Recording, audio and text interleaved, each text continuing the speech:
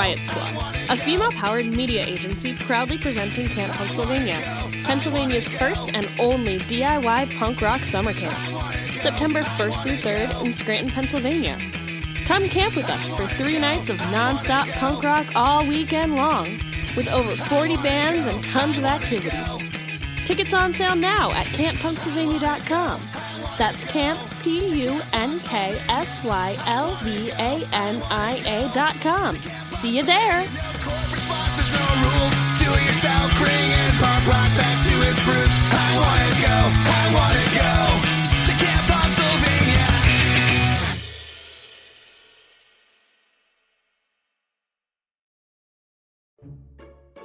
Are you enjoying this podcast? Consider supporting this show. It's up to you how much you give and there's no regular commitment. Just hit the link in the show description to support now.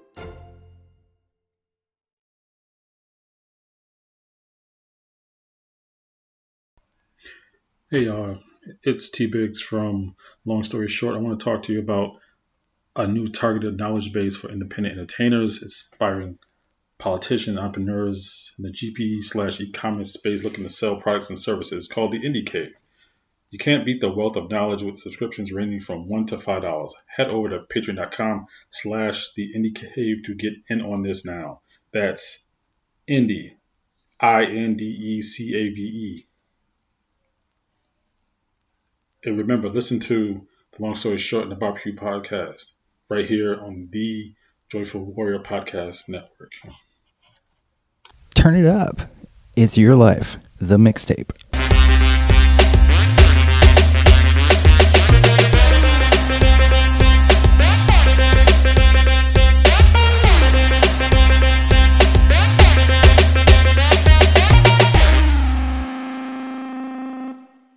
I'm Greg Howard Jr., podcaster, TikToker, public nuisance. Each week, I invite a special guest to talk about their life through the songs that had an impact on them. A bit of a warning, there may be some cussing, so if that's not your thing, feel free to skip that part. Also, we may get into some heavy subjects, so if that's not your thing either, you can skip those parts too. But don't skip too much because we talk about some really great songs in this episode. Welcome to another episode of Your Life, the Mixtape. This week, I am very pleased to welcome to the show, friend of the show, friend of all my shows, friend of the entire network, and one of my favorite people in the entire world. Please, listeners all over the world, welcome the one and only Tori. Hi. Hello. How you doing? I am very well, thank you. Thank you for having me. Thank you for being here.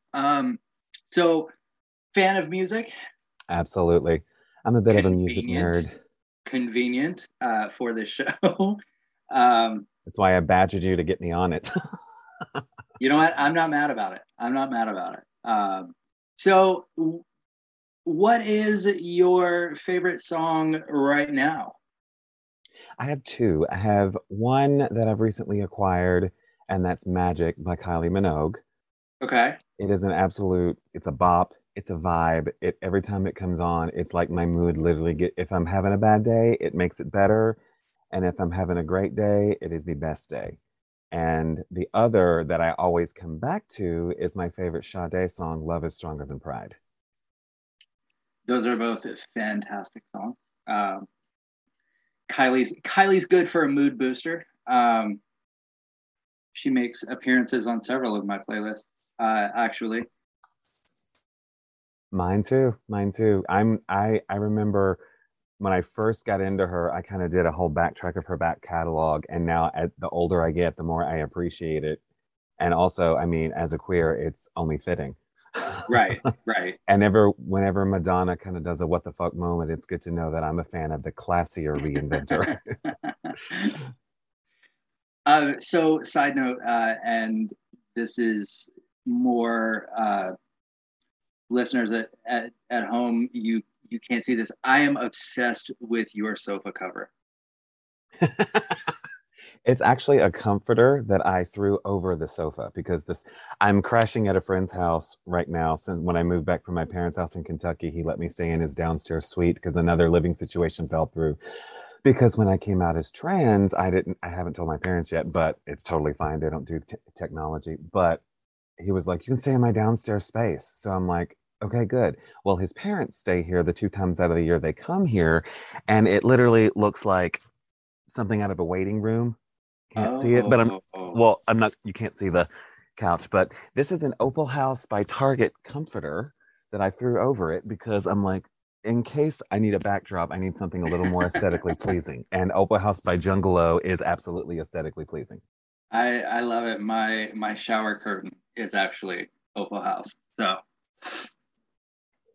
But yeah, I'm a guest on your show and I wanted to give you something better to look at.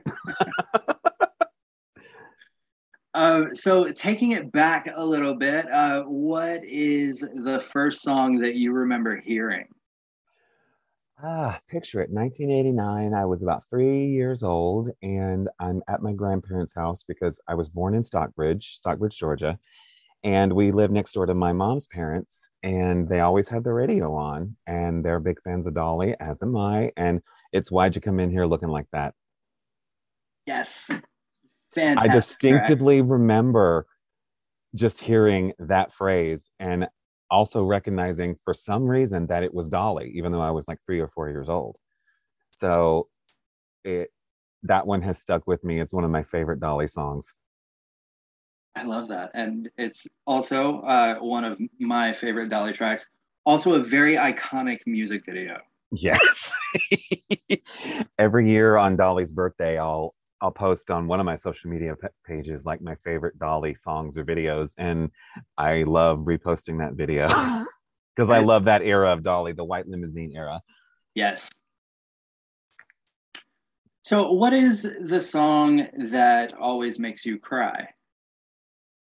It's an interesting choice. It's a show tune. It's I Am What I Am from La Cage aux Folles, because sometimes even when I think about, like, I was a real crybaby growing up, and as I got older, I kind of push it down. Now whenever I cry, my body has this response to push it down, and then when the floodgates open, I cry for every time I didn't. So it's like, you know, that Bugs Bunny cartoon with the big red thing, Gossamer, when he puts his hands in mousetraps. That's me. But I really identify with it the older I get, because it represents a lot of like the gayness, the fabulosity, the campness that I've kind of deprived myself of. So it just has much more of a relevance to me now. And it still makes me cry when I think about it, specifically the original version by George Hearn. And also thinking of like Ginger Minj singing it to Harvey Firestein at like the Logo Awards. Yeah. It just is so important to me now. So that's one that instantly, like when I hear it, I start to get choked up and start to kind of push it down a little bit. Another one, an honorable mention, is Adele's Make You Feel My Love. Okay. Because it's kind of like the relationship I want, that kind of sweet romance. And of all the Adele songs to make me cry, the one that does it is the love song. How fucked up is that? But just when she gets to the last verse of the song, like, I could make you happy, make your dreams come true, it always it gets me, especially when I think of that Adele video at the BBC where she dressed up as an Adele impersonator.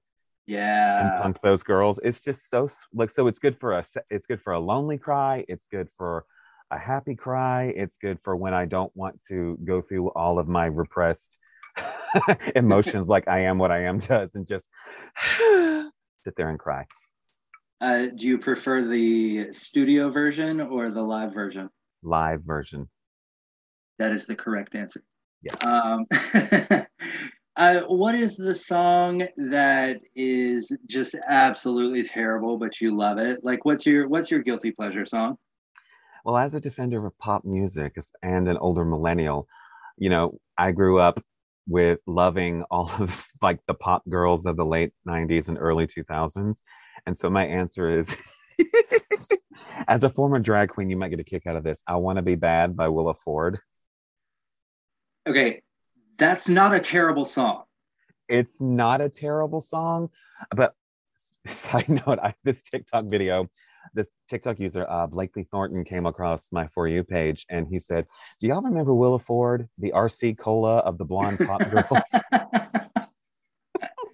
You know what? That's fair. That's fair, but like I think it's still pretty decent, but at the same time, if that song comes on at a party, you know who you want to avoid because they're the ones who get turned up to it if you're not already half in the bag.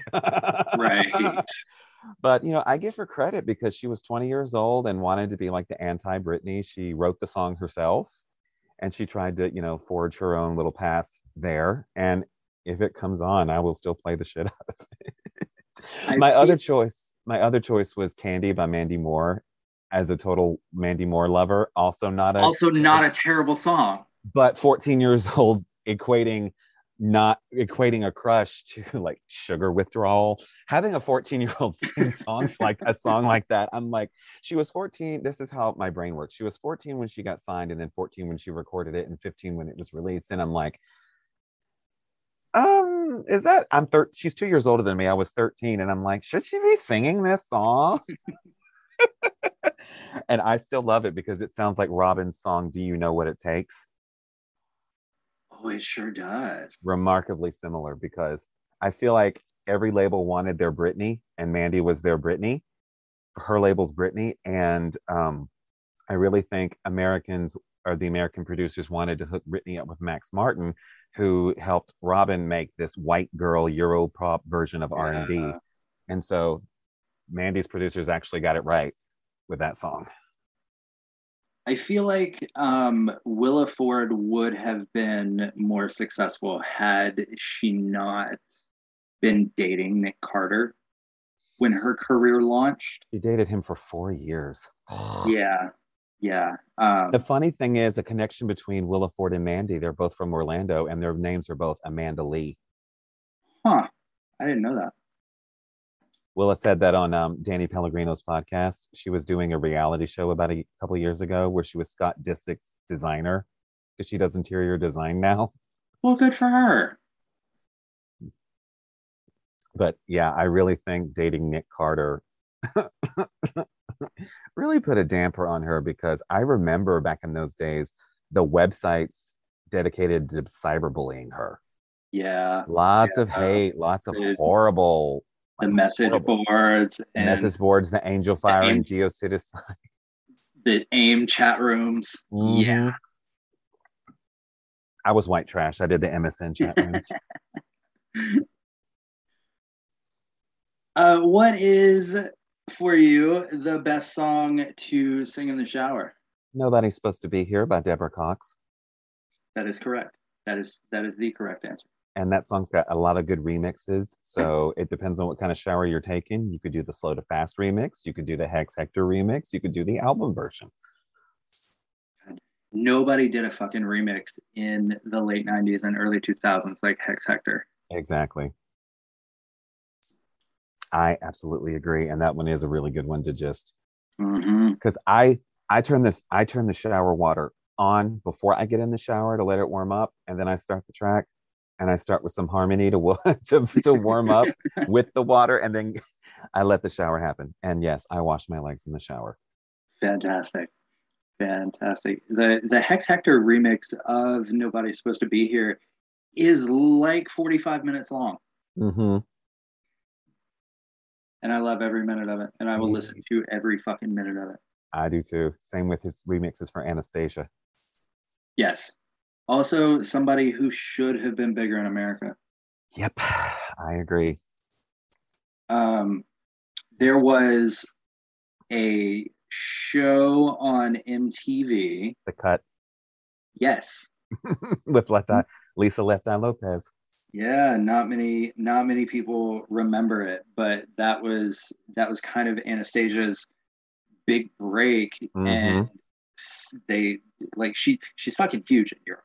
Like she is their white Aretha over there. But yeah, she just like outside of the gays, she didn't It doesn't make any sense to me, really, because she's stunning. She looks like Portia de Rossi. And when she opens her mouth, Tina Turner comes out, or like cross between Tina Turner and Taylor Dane. Because when I first listened to her first album, Yeah, I'm like, who is this? Yeah, she was very much the late 90s Taylor Dane. Mm-hmm. I remember her on The Cut because I remember her. She looked like she fell into a 90s cliche clothes trash bin. She had the bucket hat, she had pigtails, she had this purple jacket, like feathery Fran Fine looking jacket. Yes. Because she was like a dancer and a singer in the early 90s New York freestyle scene, because that's how she knew Michelle Visage from Drag Race. Yeah. I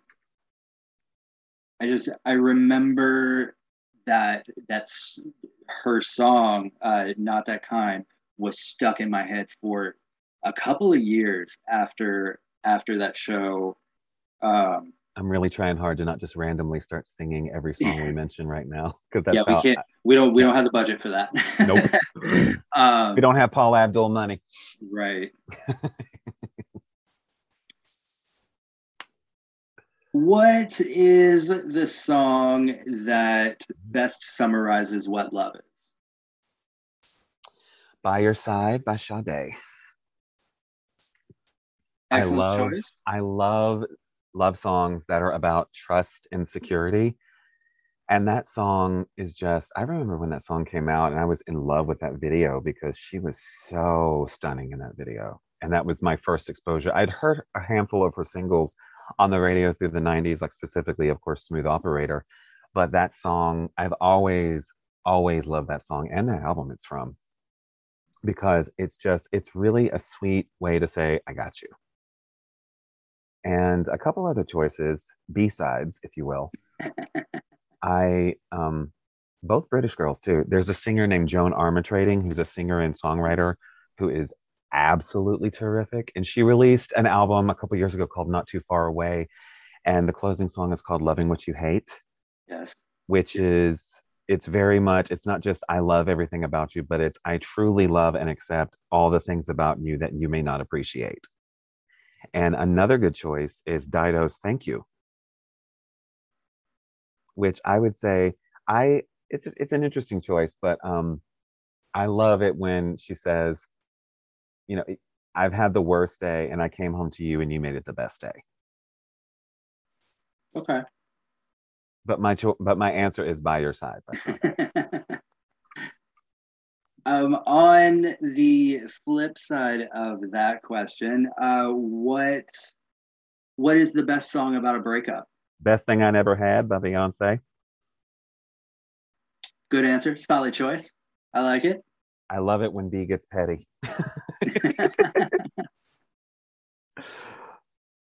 That's a fantastic video also. Yes, it is. And she wrote that song with Babyface, which makes it even better. Right. What is a song that you once loved, but you've listened to it recently and you realize that it's shit, it's terrible? The choice I picked was, it's amazing how I came into this song, because it's, when I was a kid, I was all about in my I'm not gay stage, I tried to like force myself into being into like really douchebag kind of rock and roll. And so it's Dude Looks Like a Lady by Aerosmith. That's the way fair. It's described, I think musically it's terrific, but the lyrics are like, it's about mistaking a man for a woman, and then also insinuating that Desmond Child really kind of pissed me off when he talked about it. He's like, do you know that song's about a T word, T slur? Yeah. Which just really bothers me. And I can't, the way it's used in pop culture really turns me off, and I just can't be about it anymore. It hasn't aged well. No.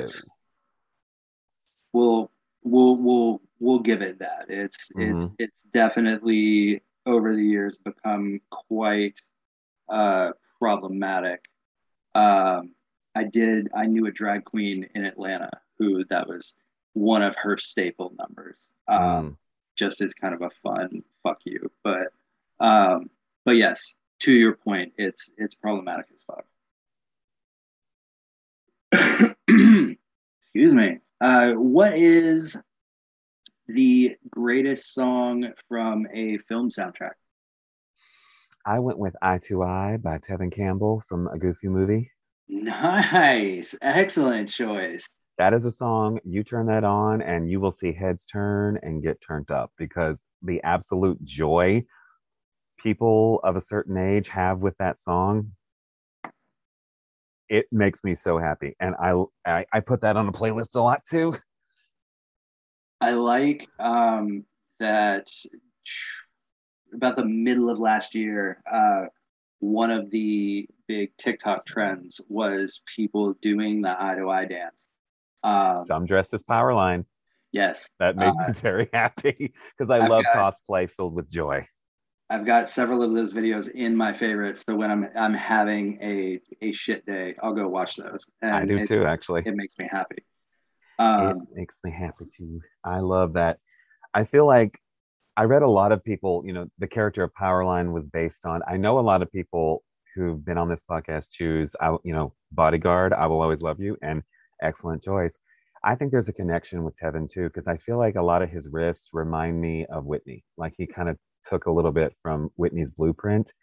And the interesting connection there is like the character of Powerline was not just like Michael Jackson or Prince, but also based on Bobby Brown. Well, it was originally the voice of Powerline was Bobby Brown. Mm-hmm. And I forget what happened, but like there was some kind of controversy and they swapped Bobby for Tevin. So yeah. What television show has the best theme song? Reba's sitcom. I'm a Survivor. Solid answer. Fair answer. I was going to say Golden Girls, but that song just still kind of makes me sad right now. That is actually, Golden Girls is the most popular answer to this question. Mm-hmm. I'm happy that Reba finally released a full-length version of I'm a Survivor. Mm-hmm. We were owed that. Yep. I feel like. And I occasionally I'll see Reba trending on Twitter, excuse me. And I love seeing how many people love that song and love that sitcom, especially for the theme song, because it got a lot of redos over the seasons as this show went about, and it just gets better and better. And it's just a great song. I recently heard, because I was working on something for another show, and Meghan Trainor covered the Friends theme song, mm-hmm. and it's 1,000 times better. Mm. And I don't even care for her that much, but mm-hmm. Same. That's it's also along the lines of in the final season of One Tree Hill when shit went really off the rails. Mm-hmm. For those of you that stuck with One Tree Hill through the final season, that the last season was absolutely batshit crazy. Mm-hmm.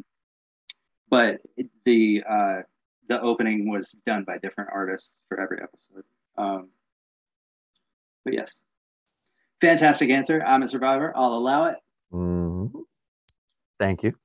What is the song that whenever it comes on, you just absolutely, you've got to dance to it? And this one has been one of those for years for me, and it's If by Janet Jackson. Fuck yes. Yes, it is. And it's not even just the supreme guitar sample for the dance break, it's the whole freaking song, because her music just does something to me where it's literally like plugging in and my body chemistry changes with the way I move. Love Will Never Do Without You is my favorite Janet song, and when it comes on, like my walk changes. Nasty comes on, and I'm doing the rib isolations that clearly Paula Abdul took from her Bob Fosse inspiration. But yeah, I really want to learn that entire dance routine of If. It's I know a few people who have done it for like competitions and stuff, and they said that it's no fucking joke. Yeah. That's the thing about Tina Landon. She'll fuck you up, but in Oh a yeah, good way. she will ruin your fucking life. Oh my goodness. I hope Tina Landon's having a good day. Me too. Also, another iconic music video that's like 12 minutes long. Yes. The whole Jackson family, they were going to give you visuals. Yes. One of my favorite things to watch whenever I'm having a day is Janet closing the VMAs that year with that song. And, well, that's the way love goes, going into that song. And then it goes from like the backdrop just changes to like the recreation of the video, as a lot of pop stars did, where they would, recreate the visuals of the music video on stage. So good. From so many good angles too. Yeah. And I feel like not enough people do that now at the award shows. Especially the VMAs. The 90s VMAs were something special. Yes. What is the song that means the most to you? Not necessarily because the song itself could be just absolute trash. It's Maybe This Time from Cabaret, specifically Ooh. Liza Minnelli's version. Her first version. Before they put it in the movie for her, Liza had been singing that song since she was 18, since she put it on her first album in 1964. And it's a little slower, but it has a full 60-piece orchestra. It's so, so, so, so good. I first found that song when I was in high school. Debbie Gibson released a Broadway album called did. Colored Lights, and she put Absolutely. Maybe This Time on it because she sang it when she played Sally Bowles in Cabaret opposite Neil Patrick Harris as the MC. And that was where she kind of inadvertently introduced me to musical theater, because I was a big Debbie Gibson fan I have been for years, but when I was younger. My sister made fun of me, but my sister was a kid in the 80s, and she bought the perfume. So, the Electric Youth perfume. But I found that she had been into theater because it kept her sane, because I was watching all these pop stars and kind of taking notes, because I was a chunky 13-year-old wanting to be a pop star. So I'm taking notes, watching behind the music every 2 seconds. But I found that album, and it introduced me to a lot of musicals that I hadn't been familiar with. And Maybe This Time has been one that really plays into my cautious optimism of just maybe, maybe, maybe. And for a long time, especially over the last couple of years, with my gender identity journey, it's been one that kind of reached its hand out to me and say, you will have another time. It will, maybe this time. You got a few more in you. You'll be fine. So it's always one that I come back to whenever I'm really, really low. It's got to happen sometime. I love that. Debbie Gibson also played Roxy Hart in Chicago, which I saw on stage. She was in a touring production and Nice. was fucking fantastic. And she did a kind of a cabaret themed centerfold for Playboy that same year, which was I remember that. Tasteful and Lovely, which was not really Playboy's thing. And now, coincidentally enough, Pamela Anderson is playing Roxy Hart in Chicago. She's, I know. I wish her all the best. Yes. Okay, so this next question, the version of the question that I sent to you when I first booked you for the show has since changed. Mm-hmm. For the listeners at home, the original version of this question that you can hear in other episodes is, gun to your head, what song could you sing all the way through and not fuck up a word in? But in a recent recording, with actually, I think you're friends with him as well. Our Twitter friend Mike. You know Mike. I don't think I do, actually. Maybe? Yeah, you do. You know Mike. Everybody knows Mike. Silver Fox Mike. Oh, yeah. His episode was really good. Yeah. So on his episode, I don't remember why we changed it, but so I think it was his suggestion, like he renamed it inadvertently. Yeah. So if you were on RuPaul's Drag Race, what is the song that you would absolutely kill a lip sync for your life to? Fancy by Reba. I know it's already been used, but they owe Kennedy Davenport an apology for having her sit there inviting her on to do a park and bark when Miss Kennedy Davenport does not do park and barks. She is a performer. And I'm not going to comment on Miss Cracker. But you need a Southern girl who will stand there and sell you that story. Miss Cracker is a stand-up comedian. She is not a club performer, and there's nothing wrong with that. Nope. She's very funny. She knows her comedy. There are Miss Cracker, and to a certain extent, very much like Bob the Drag Queen, Monet Exchange, very northern style of drag where you can do the stand-up comedy, you can go to the comedy bars in drag, whereas those of us that came up in southern drag, Kennedy Davenport, we and myself, I was an Atlanta queen for many years. We came up in the bars, and the pageant scene is a big deal. Ginger Minge is very much a southern drag queen in that, anyway. But yes, to your point, it was just a very what the fuck moment with that song. Yeah, they failed Kennedy Davenport in that moment, and several others. But that's neither here nor there. We'll save that for another show. What is the song that reminds you of home? This is a song that I would play constantly on the jukebox at my grandmother's Waffle House store, because I was born in Stockbridge and I lived there till I was 6, and then my dad moved us to Kentucky for reasons that are for another show. And we would come back and visit, and Stockbridge, my grandparents' house, was always home to me. That is where I felt at home. And it's Romeo by Dolly Parton and Friends. Nice.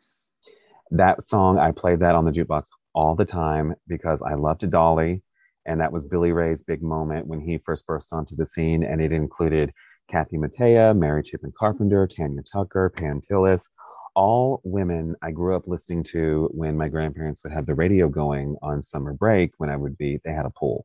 So they had grass and an in-ground pool in their backyard. So this was good for me. But that is where I always felt at home. And, I chose it because it's Dolly, and there's the Waffle House connection of playing songs on the jukebox. And all the women she sang with, those are women that I grew up listening to and still love to this day, because women in the 90s in country music, especially, were able to really make a lot of really good stuff. This is true. And the song is just hilarious. My favorite thing about it is in the video, you got Dolly with her peak 90s hair walking out with Billy Ray saying, "Well, of course I knew I'd get you. I'm the one paying for the video."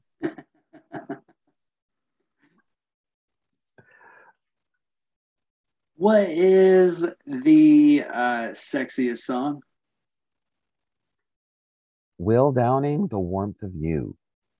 It's a fairly new song, but let me tell you, it is his voice is like, I listen to the watercolor station, Sirius XM, and he also plays on the Heart and Soul station too. His voice is like a massage. This man, the whole part of this song is like a vibe, and it's versatile for, possibly making out, maybe doing a little more. Just, it is a very sensual, soulful, very sexy song.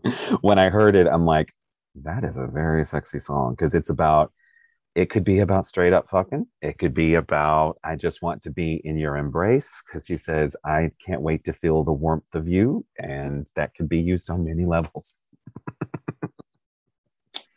But it's also very classy.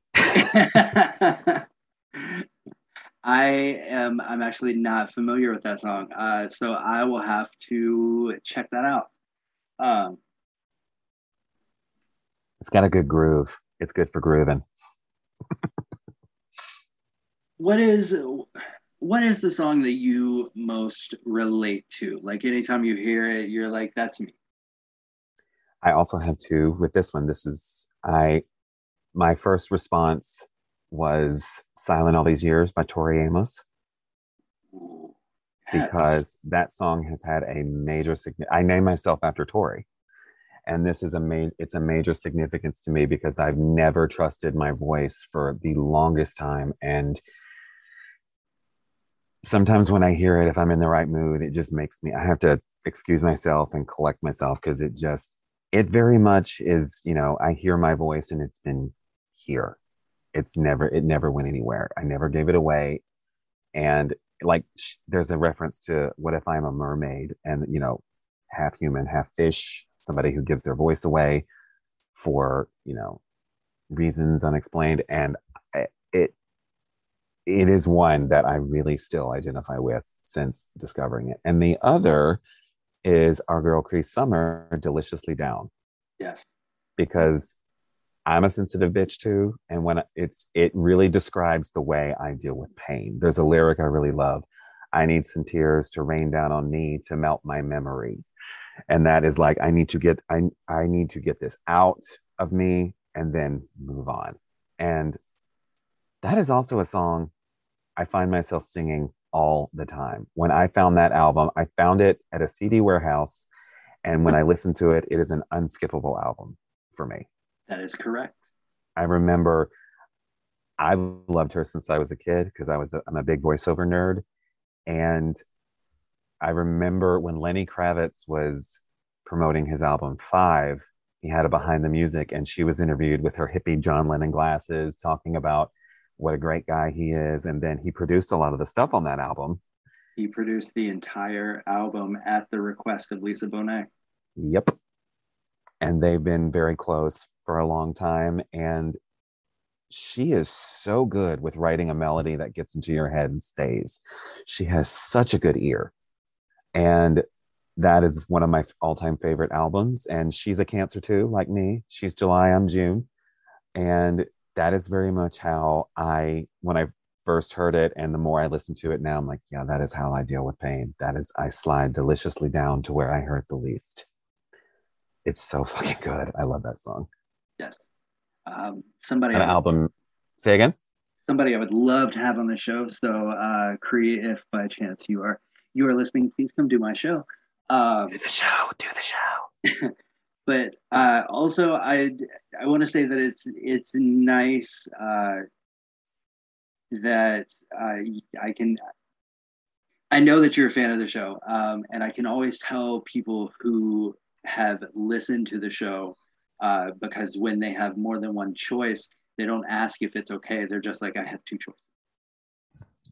Because I'm always like, yeah, sure, it's fine. It's whatever. I got shit going on. Like, talk. Let's go. I got all the time in the world.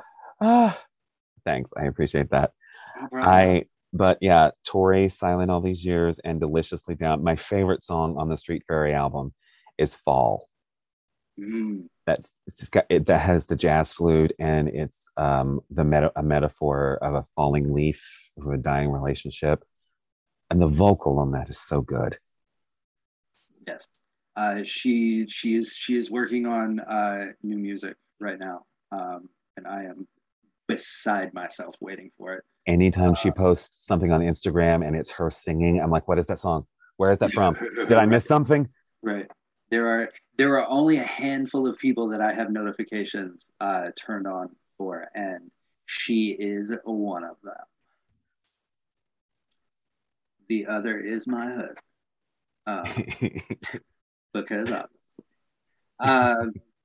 I know who we're speaking of, so I'm not going to be coy and say, which one? What is the song that defined your generation? Look at Me by Jerry Halliwell. Fuck yes, it was. Yes.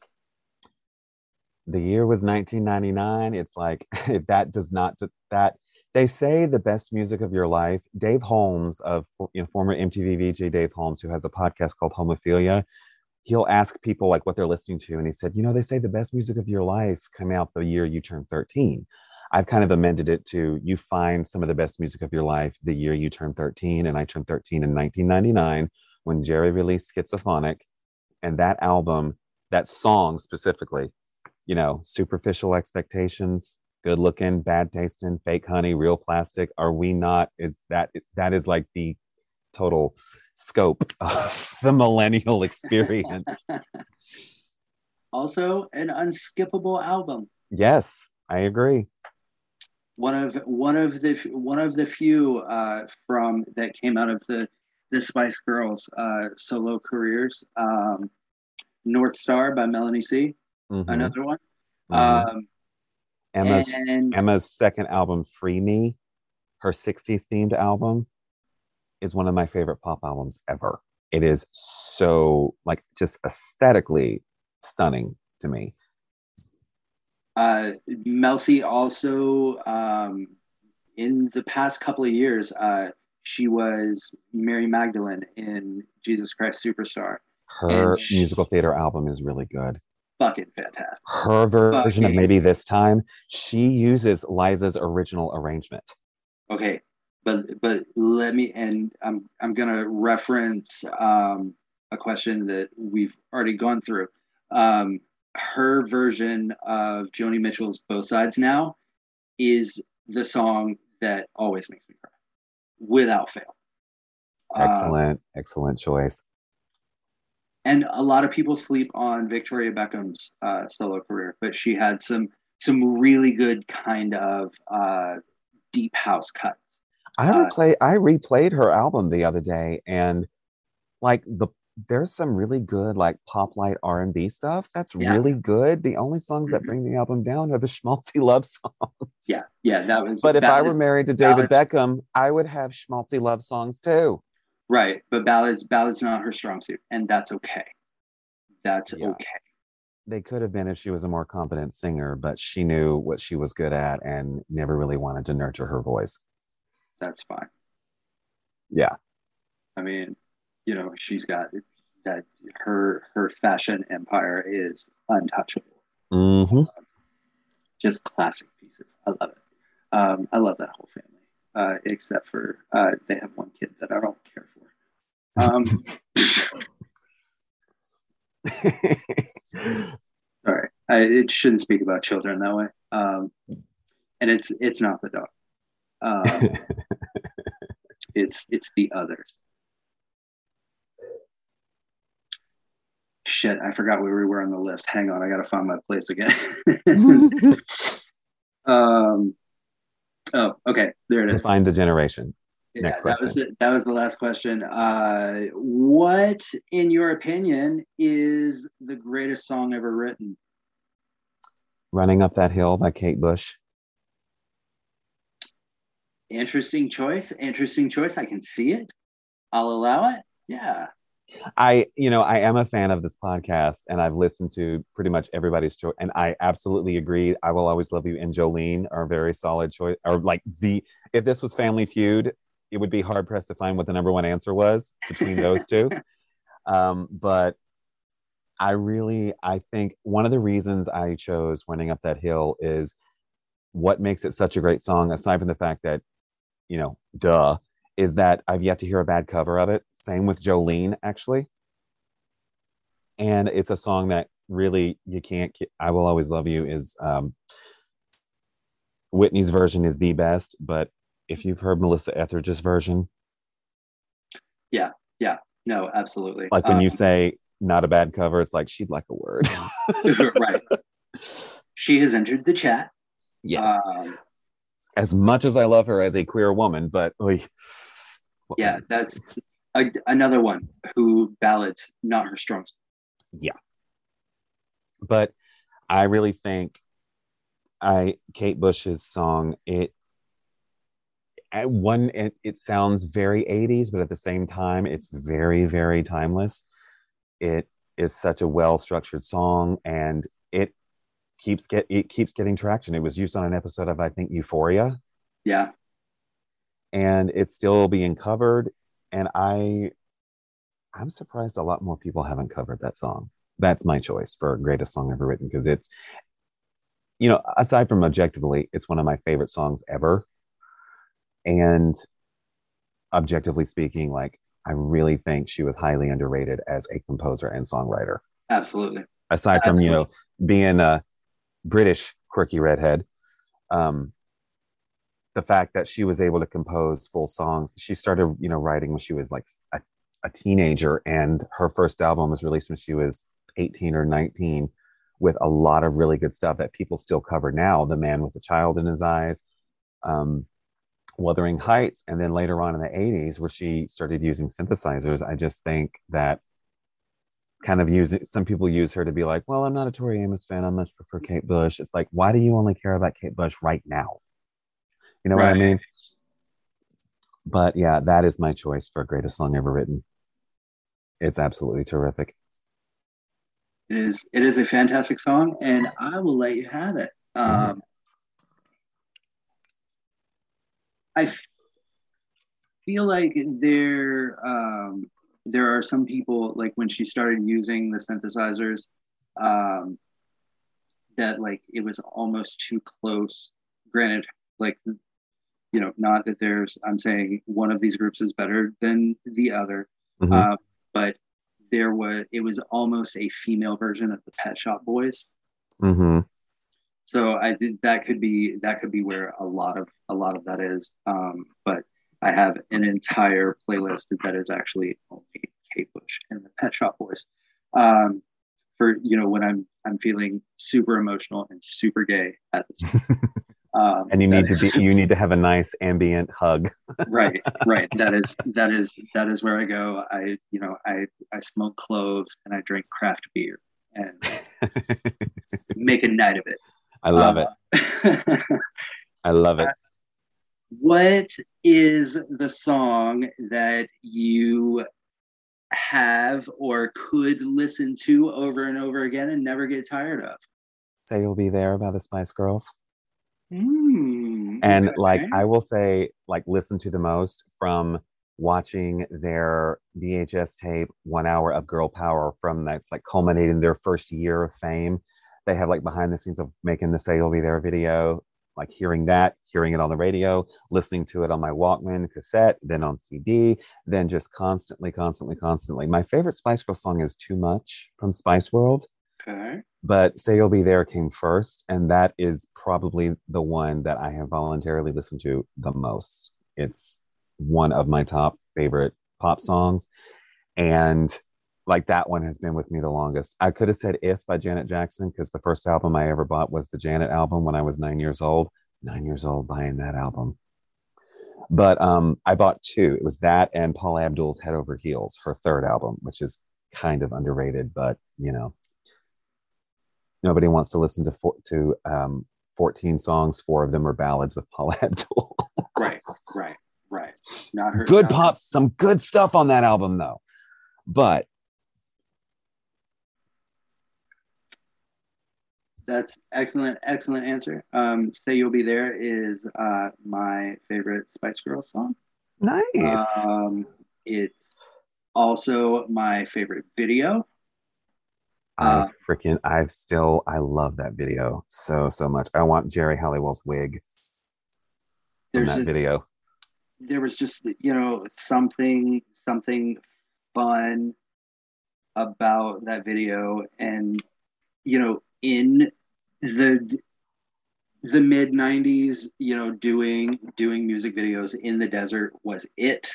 Yeah, I mean, if you didn't You do a were music video dancing in Mojave Desert, were you even a pop star? that is correct. But this one was different because there were like backdrops and props and like Mhm. they were obviously in the Mojave Desert, but it was a fun little spin, and none of them were wearing like white linen suits. Yes. So we'll give them that. Now we don't like to be negative on this podcast, but we're gonna do it for just a second. What's the worst song you've ever heard? This one was tricky because I had to pick a song that just cannot be saved. Some songs that I don't like could be fixed by adjusting a lyric or having somebody different sing them who is not named Pat Moynihan, or Adam Levine or Justin Timberlake. But this is from somebody who I actually really like, and it's Jennifer Love Hewitt, Let's Go Bang. She's had 4 albums. Her second album when she was 16 was called Let's Go Bang. And the bang was supposed to be a dance. I remember that. The lyrics, it's like you have another one of a teenager singing questionable lyrics. A 16-year-old, the lyrics are, let's go bang, I want to go bang. It was supposed to be like, because it was in the mid 90s among the dance crazes, and wow, she comes out with this crap. It's so bad. It's so bad. That's completely fair. But to her credit, in the early 2000s, she hopped on that kind of early acoustic pop John Mayer type thing. She had 2 very successful singles, one of which was called How Do I Deal? It was on the I Still Know What You Did Last Summer soundtrack. That's a great song. I love that one. Fantastic. I love that song. And then she had another one called Can I Go Now from the Bare Naked album. Yes, which Bare was Naked was the other. her singer-songwriter album, which I still love. It was kind of a 90s singer-songwriter throwback before throwbacks were cool, because Meredith Brooks produced it and co-wrote it, and it just had that vibe where it was just good, relaxing acoustic guitar pop, kind of like Sheryl Crow light. Yeah. And I actually think Jennifer Love Hewitt has a really good voice, but in the 90s when she was a little hottie, it was kind of like, yeah, nobody was here for it. It was kind of in the same vein. Mandy Moore released an album of covers. Coverage. Yeah, fantastic. It's really good. It's actually really good. Yeah, I love her version of "Hole of the Moon" by the Waterboys on it. Yeah, I feel like she does a good Joni Mitchell cover.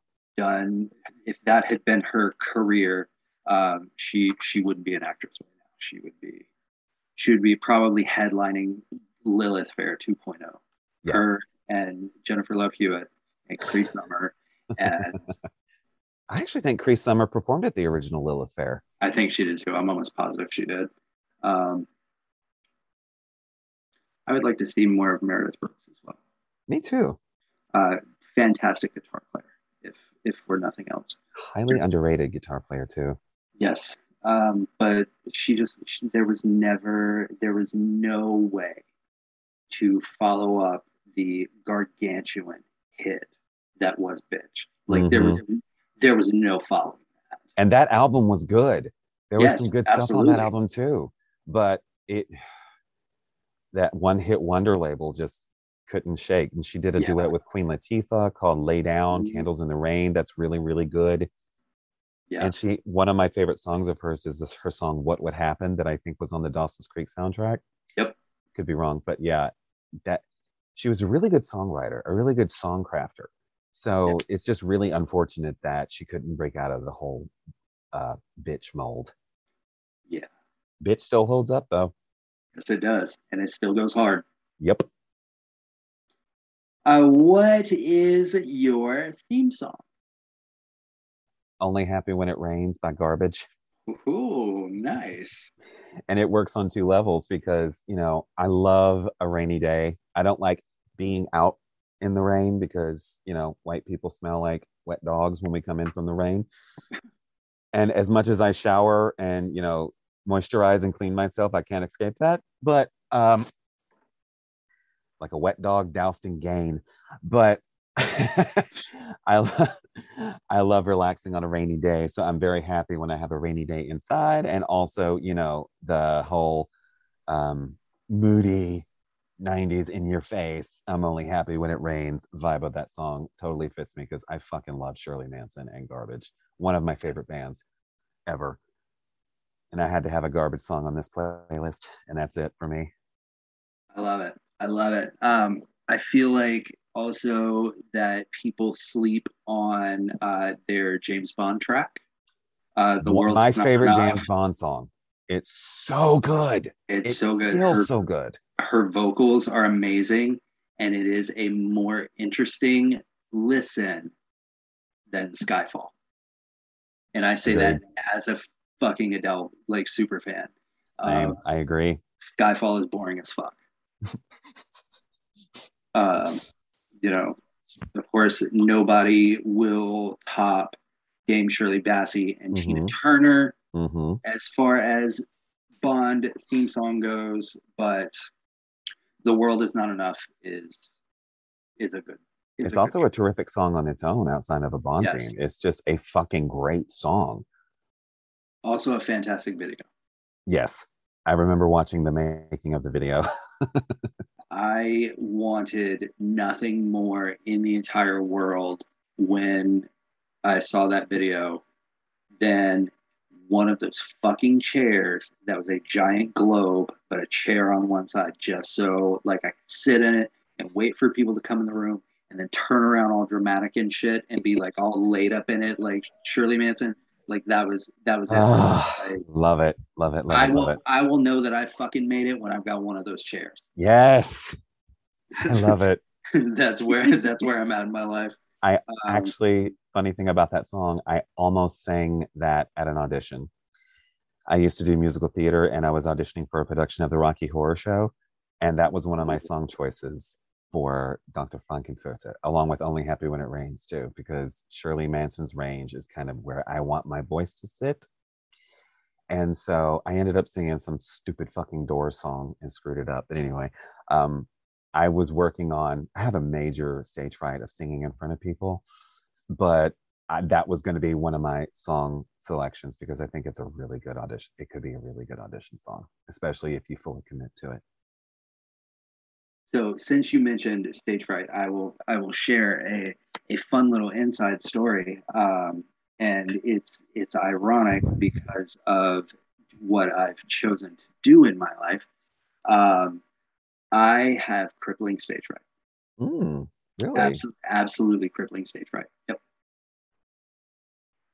If we were doing this interview face to face, I would shut down. Really? But I can do it like this. I can do it like this all day long.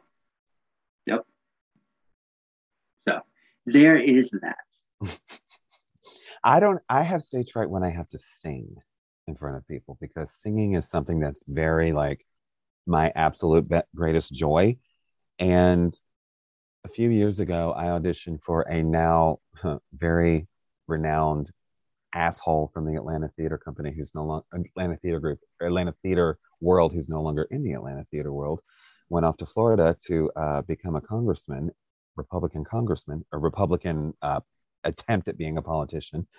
Not going to say their name, but this was before we found out what a names. Brian Cloudis. All right. Sarin B Playhouse. They were doing Midsummer Night's Dream, and I really want to play Puck one of these days. But anyway, I was going to audition out for him. This was before we found out what a slime ball he is. And I start my monologue, and everything leaves my brain. I couldn't sing. I couldn't talk. A friend of mine said, "Your body rejected the audition. Your body already knew." And I'm just walking around in circles, freaking out. It was I spat out my shell, and I'm looking at the shell trying to be me. It was just really, really bad. And then I kind of never really recovered from that. It took me a long time to really get to want to be back on stage again. But now that I'm more comfortable as myself, I think I would have an easier time singing because I'm not acting on top of acting, trying to be something I'm not. But yeah, I'm glad I never got into the whole Serendipity Playhouse thing. But we're not going to talk about him. Ugh. So what is the song that you always have to put it on a playlist? Doesn't matter what kind of playlist it is. Like, this song is gonna be on. And this was my first answer, but it made me laugh when I saw that when you posted yours, that you put a song that is terrible but you love it, and it's "C'est la vie" by Bewitched. My song that I always put on a playlist is their song "Blame It on the Weatherman." I love that song. It's one of my favorite songs ever, literally ever. It is on. I listen to it so much. It's on all of my like daily mixes on Spotify. Nice. And I will always put it on the playlist. I'm planning a trip to, if things kind of settle down a little bit, to the UK and Ireland this summer as like a birthday present to myself for my 36th birthday. And I really want to go to Ireland, visit like a pub, and see what happens if I break that song out at karaoke. Nice. I believe that it is considered kind of like a secondary national anthem. So I think you'll be okay. You should plan your trip around the Edinburgh Fringe Festival. I think you would thoroughly enjoy it. Nice. Thanks for the suggestion. Look into that. Because I've never been across the pond. You should definitely check that out. I definitely will. Thank you. So, sometime in between the start of this podcast and this very moment, you have died. Because Jennifer Love Hewitt has scopes. Yes. Her people have scopes. She's actually outside your window right now. And she knows what I did last summer. And we're all very ashamed of you. Everybody's ashamed of me. As it I'm should sorry, be. Please continue. So you are at the entrance to whatever afterlife type deal that you believe in. And before they will let you in that big Studio 54 in the sky, they're going to make a mixtape of your life. And the most important question of the past hour is now. What is the first song on that mixtape? You Gotta Be by Desiree. Fuck yes, it is. Fuck yes, it is. That is the correct answer. That's another one of my all-time favorite songs, because she's one I really, really love, because she wrote her own music. Her voice was really great. But like when you listen to that song, it has kind of a vibe of like almost, attention Kmart shoppers, the new Martha Stewart collection is available. But that's my musical aesthetic. Like, I love that. All of those kind of one-hit wonders in the States, but were way more famous like in the UK. Like she had that song from Romeo and Juliet, Kissing You, which is fucking fantastic. Beautiful song. Her voice is like an oboe, like an instrument that just fits into the music. But the older I get, I'm not that old, I'm 35, but like the older I get, the more I find solace in songs that have kind of grown up with me. That is one. That is the one that opens, my mixtape. Not necessarily as I enter the gates of heaven, but like when we start the party, that's the one that lets everybody know it's okay. It's going to be okay. I like that. And for the record, Desiree's song "Kissing You" from Romeo and Juliet should be every couple's first dance at their wedding or commitment ceremony. If it's not, I'm leaving and I'm taking my gift back. That's I'm taking the flowers. Excellent, as it should be. Centerpieces, like we're leaving with centerpieces. We're taking the top of the cake, so you don't get to celebrate your first anniversary. Do the electric slide, your damn self.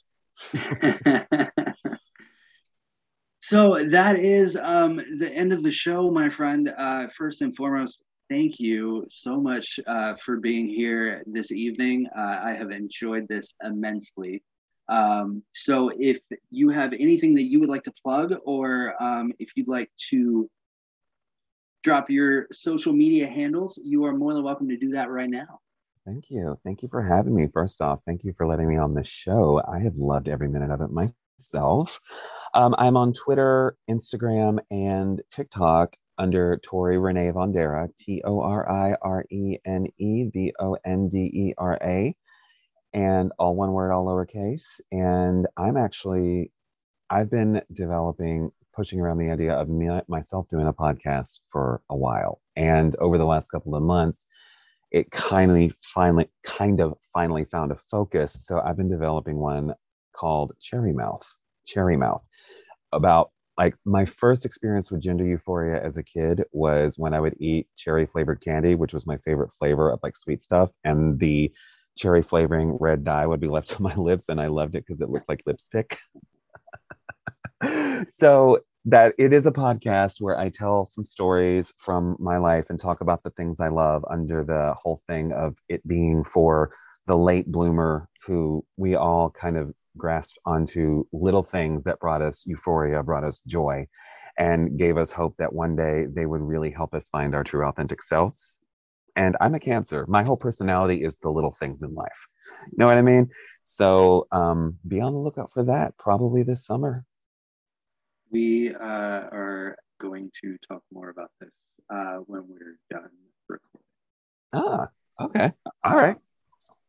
So I will drop your socials in the episode description. So all the folks listening all over the world can follow you. I highly suggest that they do. You are a joy and a blessing every time one of your posts comes across my timeline. So I just want you to know that I appreciate you. And I'm glad that we found each other in the land of social media. Me too. You are a gift, my friend. Thank you.